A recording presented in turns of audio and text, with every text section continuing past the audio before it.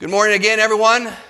It's good to have you here this morning. Hey, for the past 2 months, we've been going through Paul's letter to the Colossians, and this morning we come to the last sermon in that series. Remember now, the Apostle Paul wrote this letter while he was imprisoned in Rome for preaching the gospel. And even though Paul had never visited the church at Colossae, there were 2 events that occurred that really connected him and had him to have a strong connection with that church, and also prompted him to write this letter.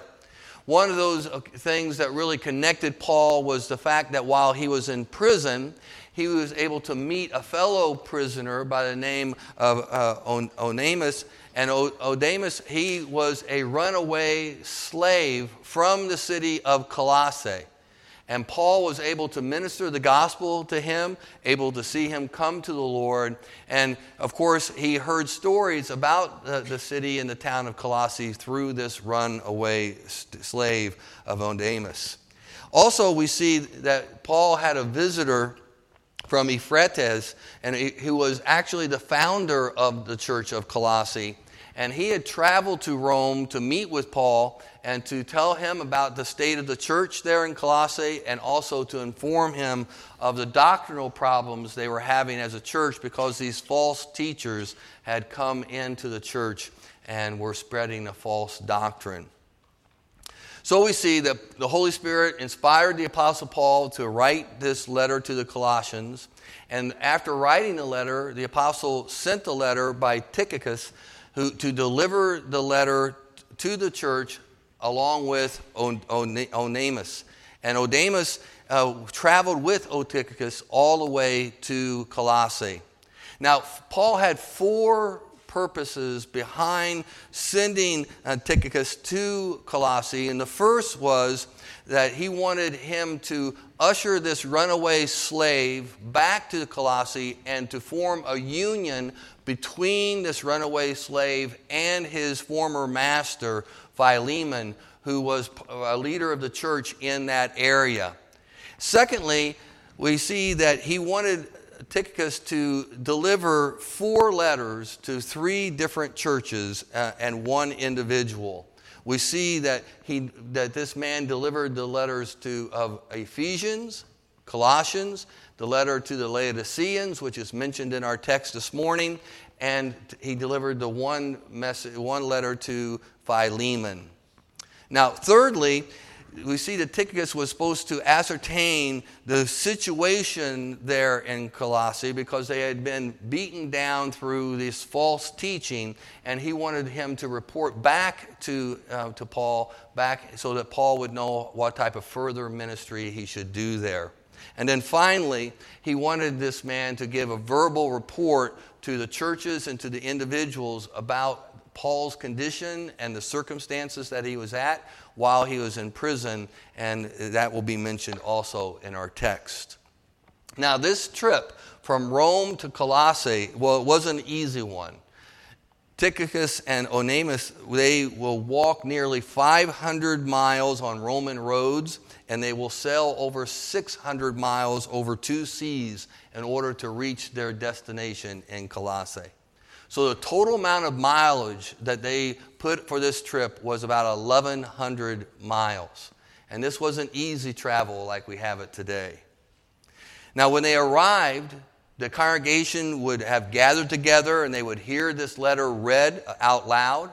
And for weeks and months and even years to come, they would come back into that gathering point to hear different portions of this letter read and explained to them through the preaching of the gospel, much like what we've been doing here the last 9 months.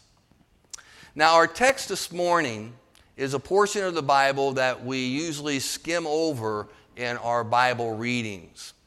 It's a bunch of names of people that really don't mean anything much to us.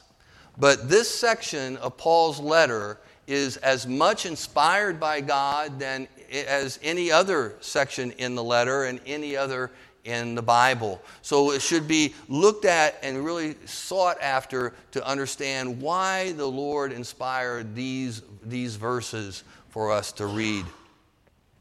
So let's hear God's word this morning and seek the Lord to use this portion of Scripture for us to do His holy will as fellow workers in Christ. Our text this morning is from Colossians chapter 4, verse 7 through 18. Hear now the word of God.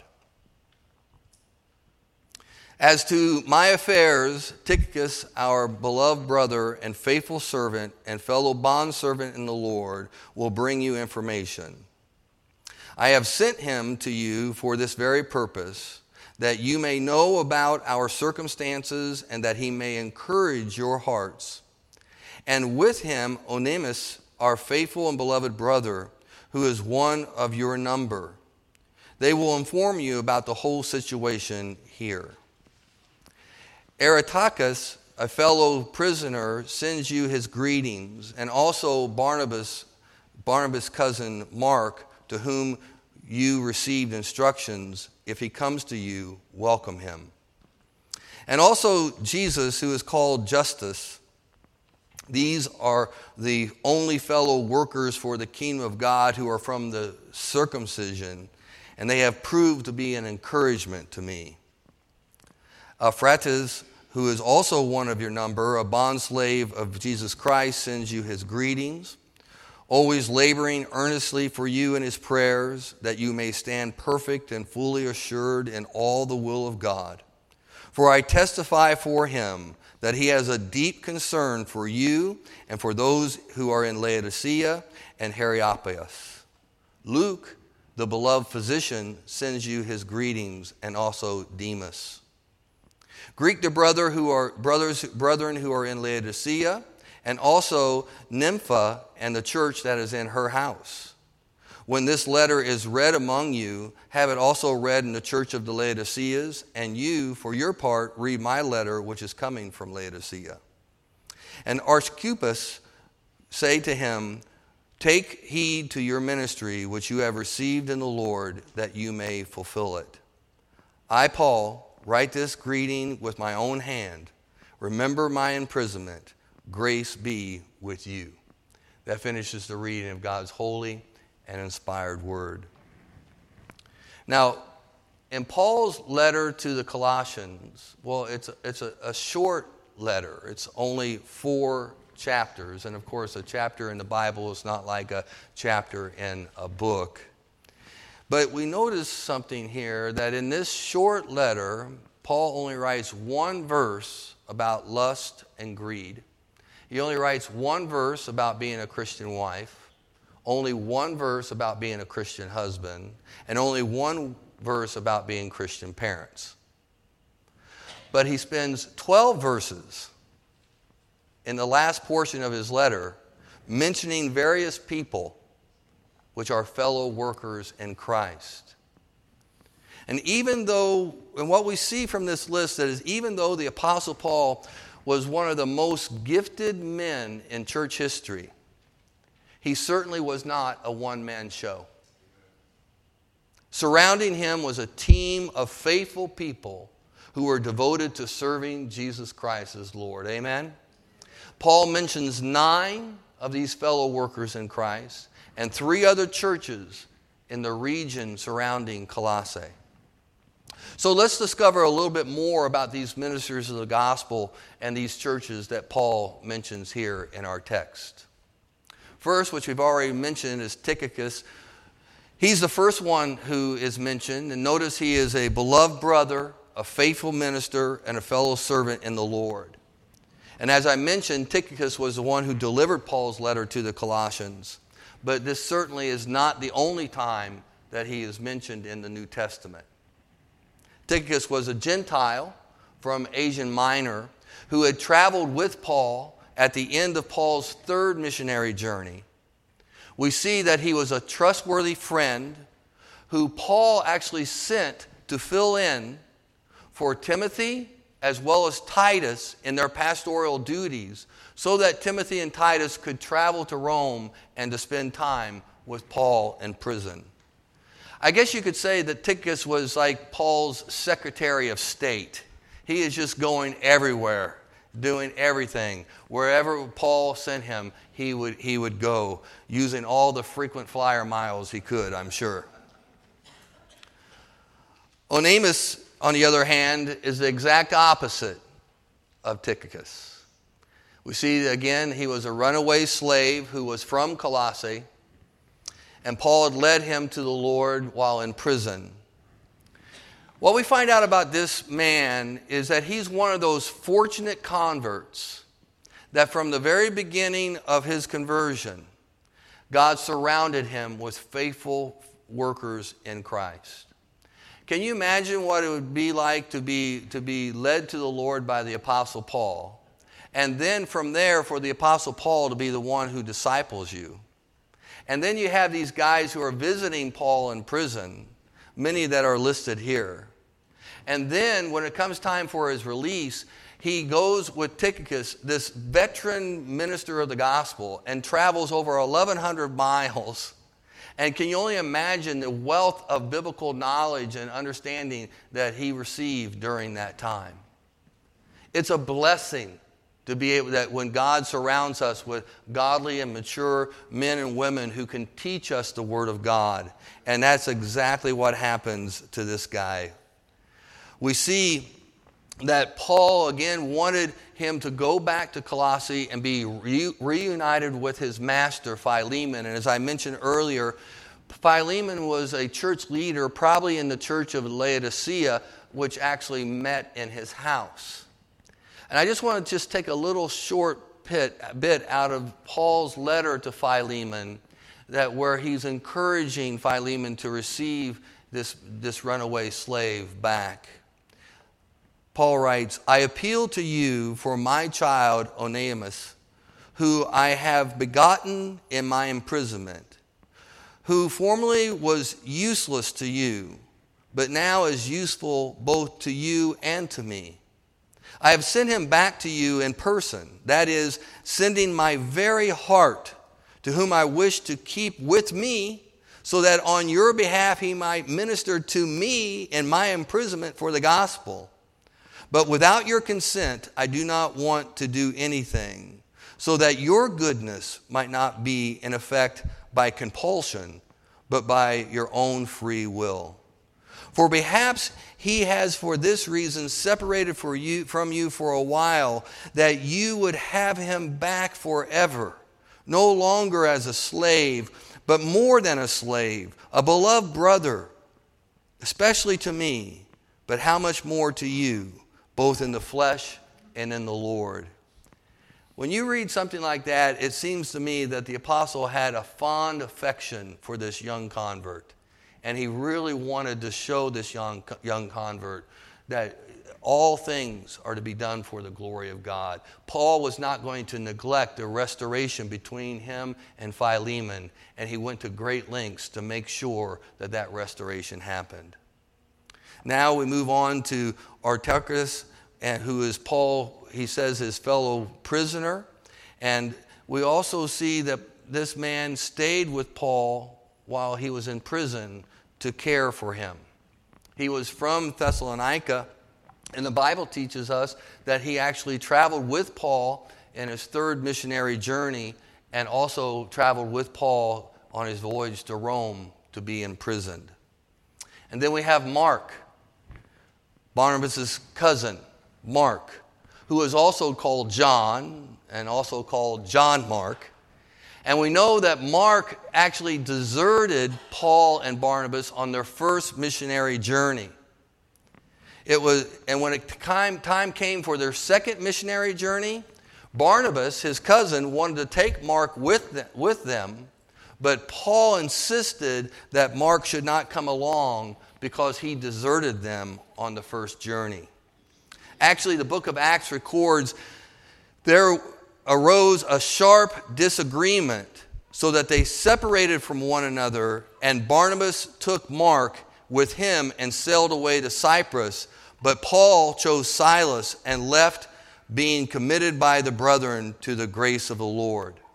But here we see 12 years after Barnabas takes Mark and goes on this missionary journey, 12 years later, after Barnabas and Paul had this strong disagreement about Mark, we see that Paul writes to the Colossian church to welcome Mark without any reservations.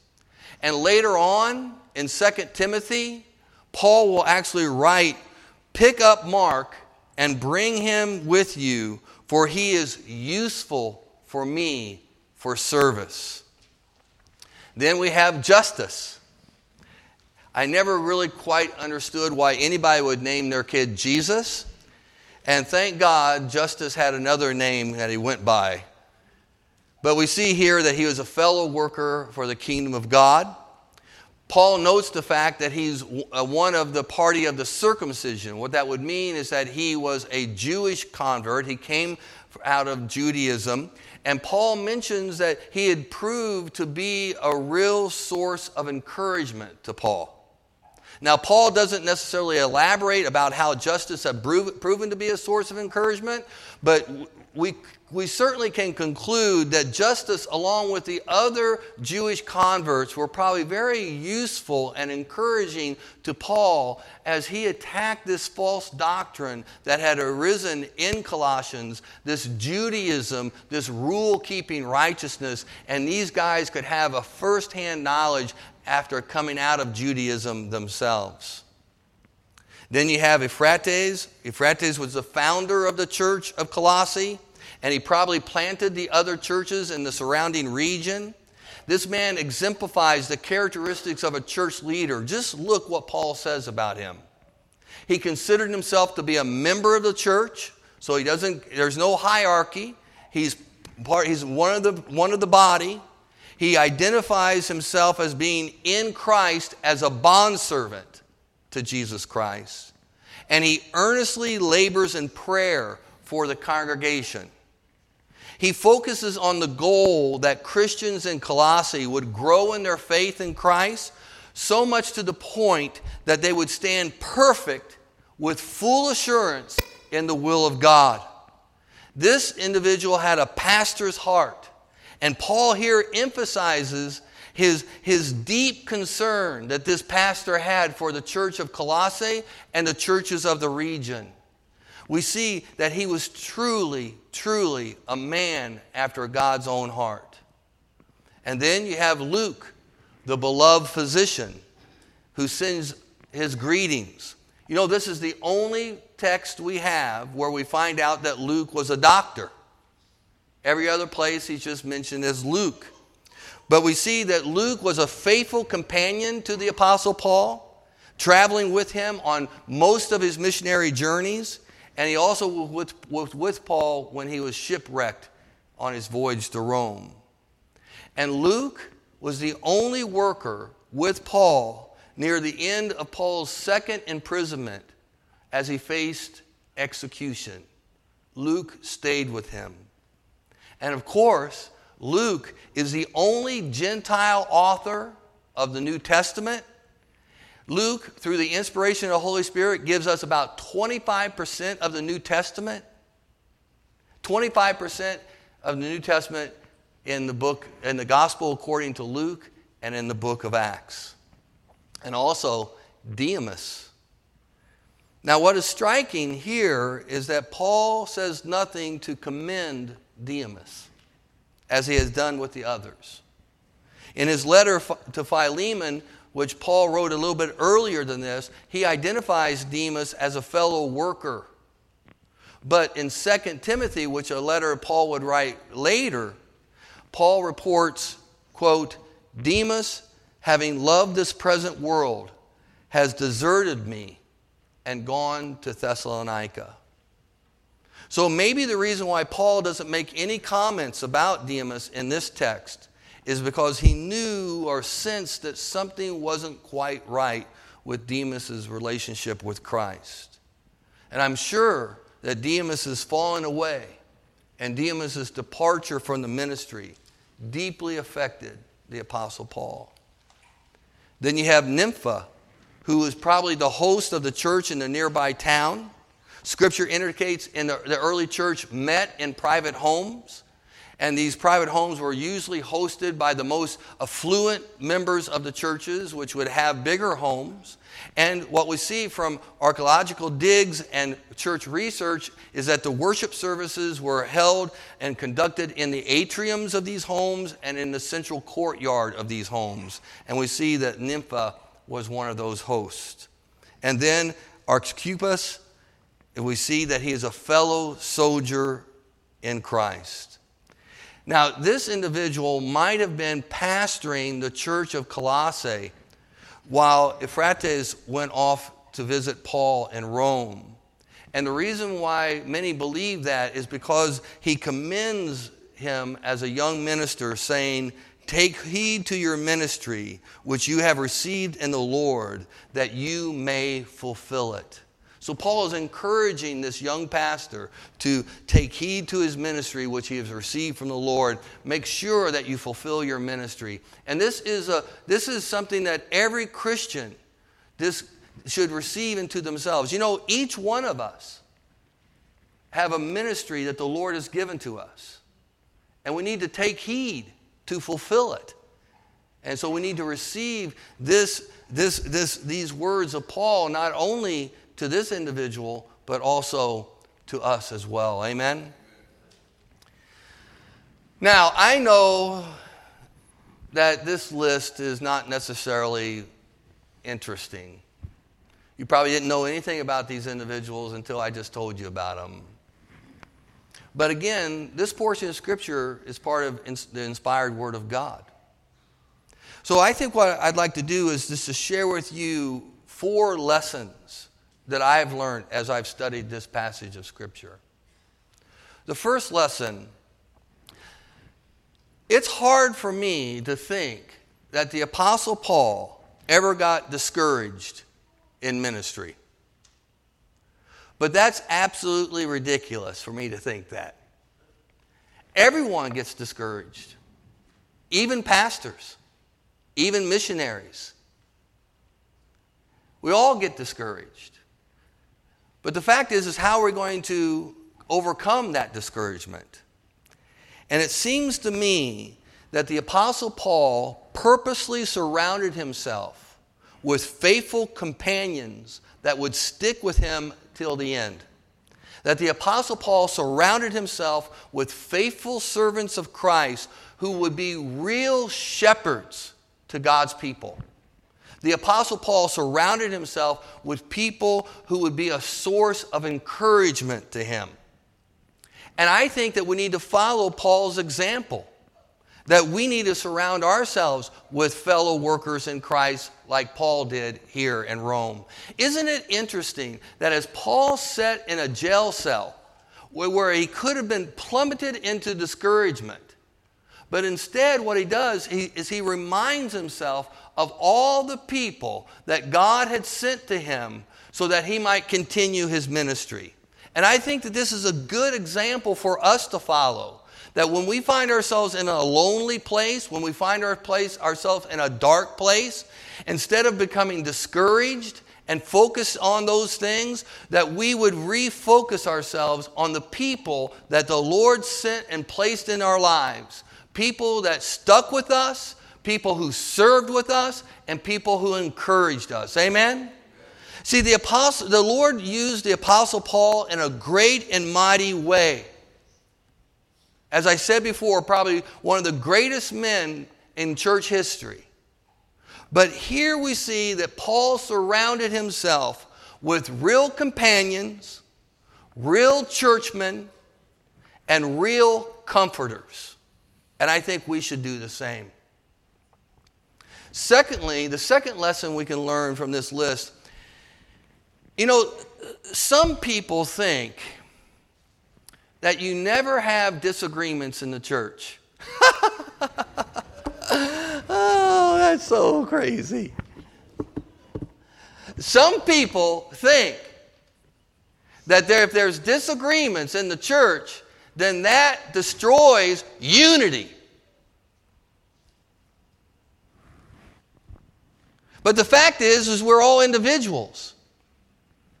The fact is, there's going to be situations that we confront that you're going to have one opinion and I'm going to have another. We're going to have a disagreement. Did you know in the book of Acts there's several references where Luke records, and there was great discussion about this? There was a big disagreement about this. And it seems that the Holy Spirit isn't afraid to say, yeah, people have disagreements. But this is what I want to say, is that there is a major difference between having a disagreement and being divisive, creating discourse, and causing dissension. We see in this incident of this disagreement between Barnabas and Paul, we need to remember that Barnabas' real name wasn't Barnabas. The apostles gave him that as a nickname. His real name was Joseph. You know why they named him Barnabas? Because it means son of encouragement. So it would have been totally out of character for Barnabas to be divisive, cause discourse and dissension. It would just be totally out of character. He is the son of encouragement. And as a matter of fact, when you look at the book of Acts, you will discover that Barnabas was Paul's number one supporter. There was no one that supported Paul like Barnabas. You recall that when Paul, remember, whose name was Saul, had persecuted the church, were dragging Christians out of their houses and throwing them into jail, even murdering some people because they were Christians, that Paul was the leader of all that. And then on that Damascus road, he got saved and God called him to the ministry.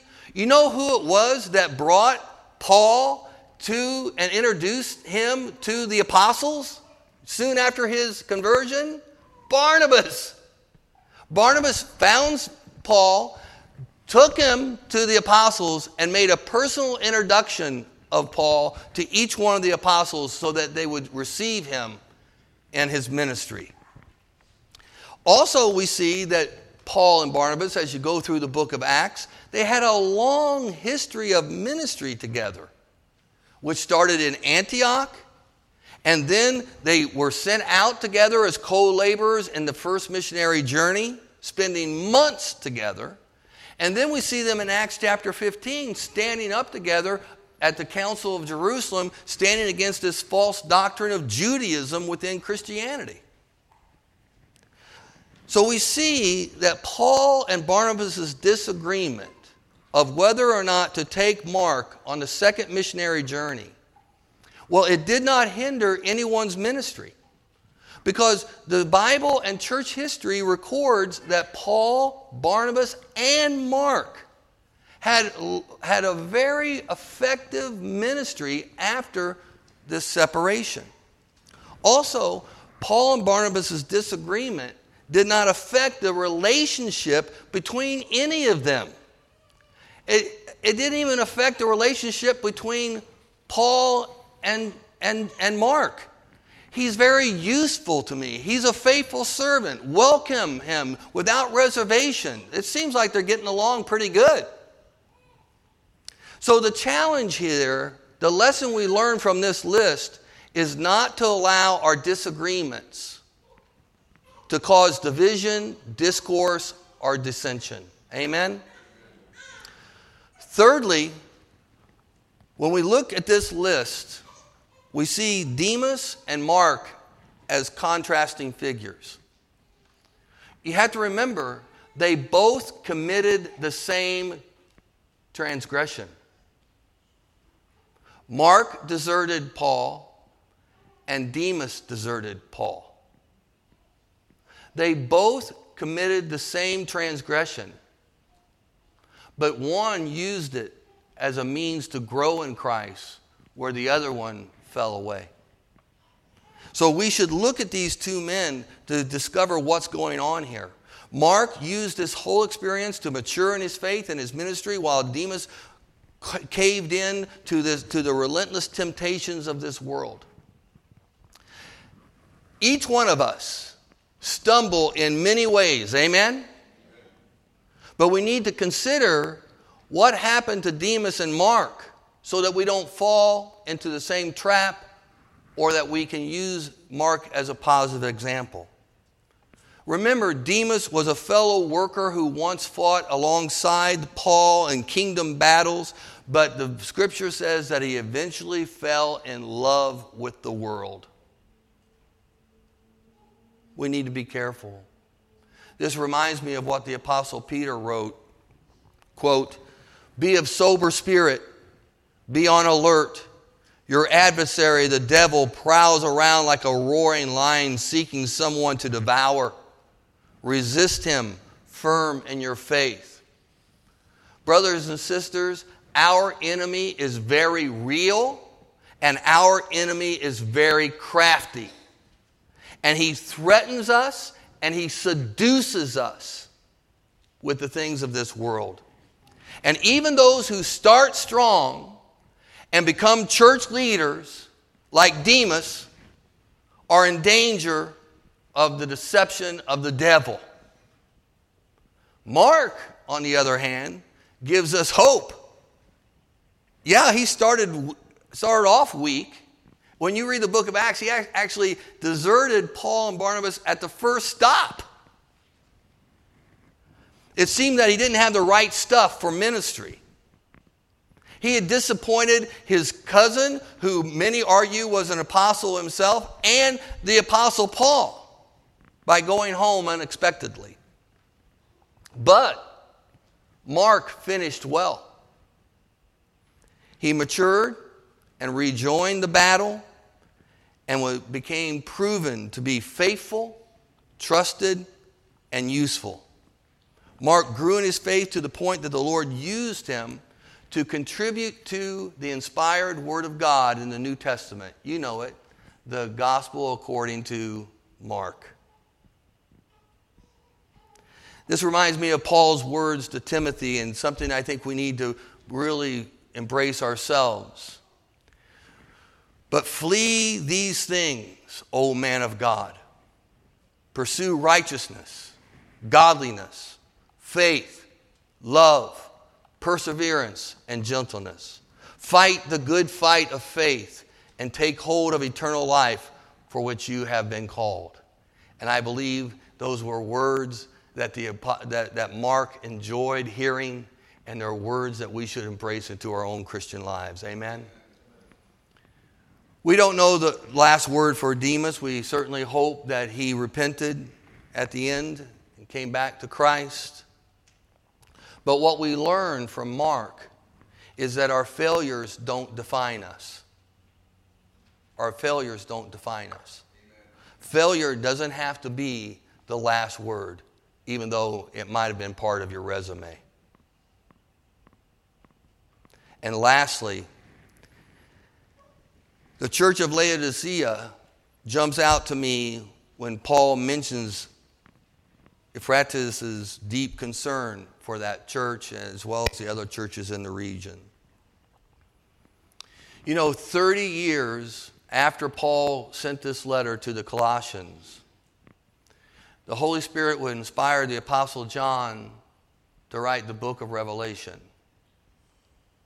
And the church of Laodicea will be mentioned in the first few chapters of that book. And this is what it says about that church. The Lord says, "I know your deeds, that you are neither cold or hot. I wish that you were cold or hot. So because you are lukewarm and neither cold nor hot, I will spit you out of my mouth. Because you say, 'I am rich, I have become wealthy, I have need of nothing,' and you do not know that you are wretched and miserable and poor and blind and naked." It took 30 years for the church of Laodicea to become self-sufficient and lukewarm in their relationship with Christ. Next year in 2020, this church will celebrate its 30th anniversary. So if the Lord was going to write about this church in the book of Revelation, what would he say? Would he say that we're lukewarm? That we're not really committed to our relationship with Christ? We're not really committed to grow in his word? We're not really committed to one another in ministry? Brothers and sisters, you want to know the biggest tool that the devil uses in each one of our lives? And that's for you to become complacent. Because he knows if you become complacent in your spirituality, become complacent in your relationship with the Lord, he doesn't have to do anything else because you're doing nothing. Complacency is the biggest threat that we have in our spirituality. We have to purpose ourselves, as the Spirit will say to the church of Laodicea, to be zealous to repent. To be zealous to repent. And if you've been lukewarm in your relationship with Christ, if you've been complacent in your ministry to others, be zealous to repent. Be quick to repent and allow the Lord to reaffirm his relationship with you. Maybe you've been complacent when it comes to learning God's word or growing in your faith or serving others.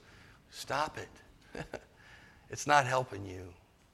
You might have a lot of free time, but it's not helping your relationship with Christ. Be zealous to repent. Well, brothers and sisters, as we conclude this series in the book of Colossians, let's just recap what the apostle has written in these 4 short chapters. First of all, let's remember that we are in Christ because of the work of Christ on our behalf. Amen? We are in Christ because of the work of Christ on our behalf. We are in Christ not because of the works of righteousness that we have done.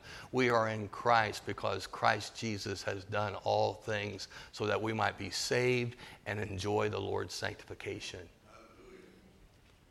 Secondly, let's remember that the source of our sanctification is our union with Christ.